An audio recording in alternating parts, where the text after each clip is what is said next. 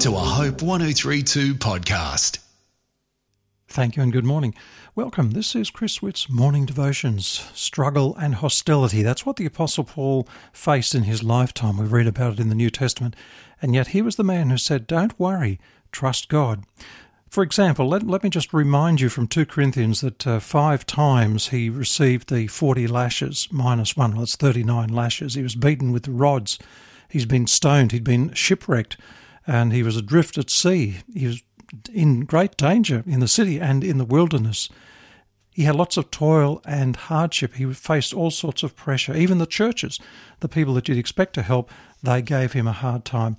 So the Apostle Paul wasn't some popular singing going around singing "Don't Worry, Be Happy" with a catchy tune while he waited for his money to come in. No, Paul had plenty to worry about, and yet he was able to say to the church at Philippi, don't worry about anything. And so I'm asking this question, how could he do that? It's one thing to know you're not supposed to worry, but I think it's another thing altogether to actually stop worrying. Do you wake up in the middle of the night worried about something? Yes, I've certainly done that.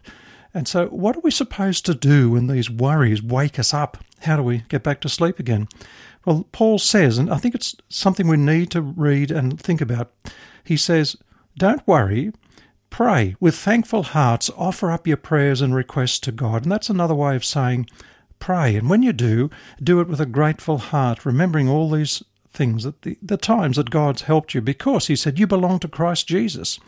God, and this is in Philippians 4, God will bless you with peace that no one can completely understand, and this peace will control the way you think and feel. Now that's great news. So what you could do is say, look, dear God, you know all the things and all the people that I'm worried about, but I'm handing them over to you tonight, and I will try to deal with them in the morning. But for now, Lord, I need to go to sleep. So Paul says that when the peace of God comes to soothe your troubled thoughts and your troubled feelings, Paul makes this promise that you will have peace, the peace that passes all understanding.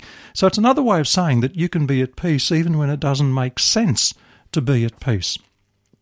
Well, as I said before, Paul was speaking from experience when I guess he must have slept out in the rain and plenty of nights where he would have had to hand it over his worries to God and waited for the peace of God. And there were nights when it didn't work and he still probably couldn't sleep. So that's why he said in the next verse of Philippians 4, I'm thinking of verse 8, finally, my friends, he said, keep your minds on whatever is true and pure and right and holy, friendly and proper. Don't ever stop thinking about what is truly worthwhile and worthy of praise. So Paul was qualified to say this to his church people.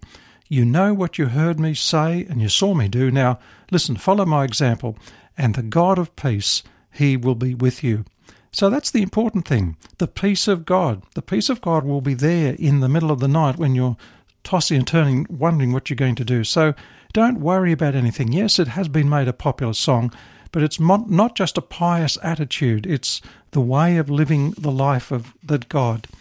My colleague David Ray had some good thoughts about this that I want to share with you. Just briefly, he asked the question, what do we do when we can't stop worrying? And he said, is there a better way? He said that it is. Worry and anxiety is a significant matter.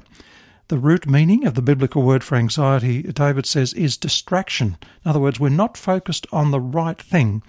We're not thinking, we're not feeling straight, and life can take a very dark shape. He quotes, worry is a thin stream of fear that trickles through the mind. If it's encouraged, it cuts off a channel into which other thoughts are drained. It's like a whirlpool that sucks all things into it.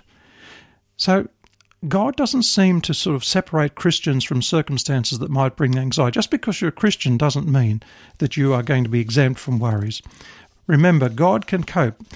Cast all your anxiety on him, the Bible says, because God, he cares for you. Heavenly Father, these are hard lessons for us to learn. We're only human, Lord, but we thank you that Jesus said, don't worry about tomorrow. I will help you. We thank you for that great advice. Amen. Hope 1032. Thanks for listening.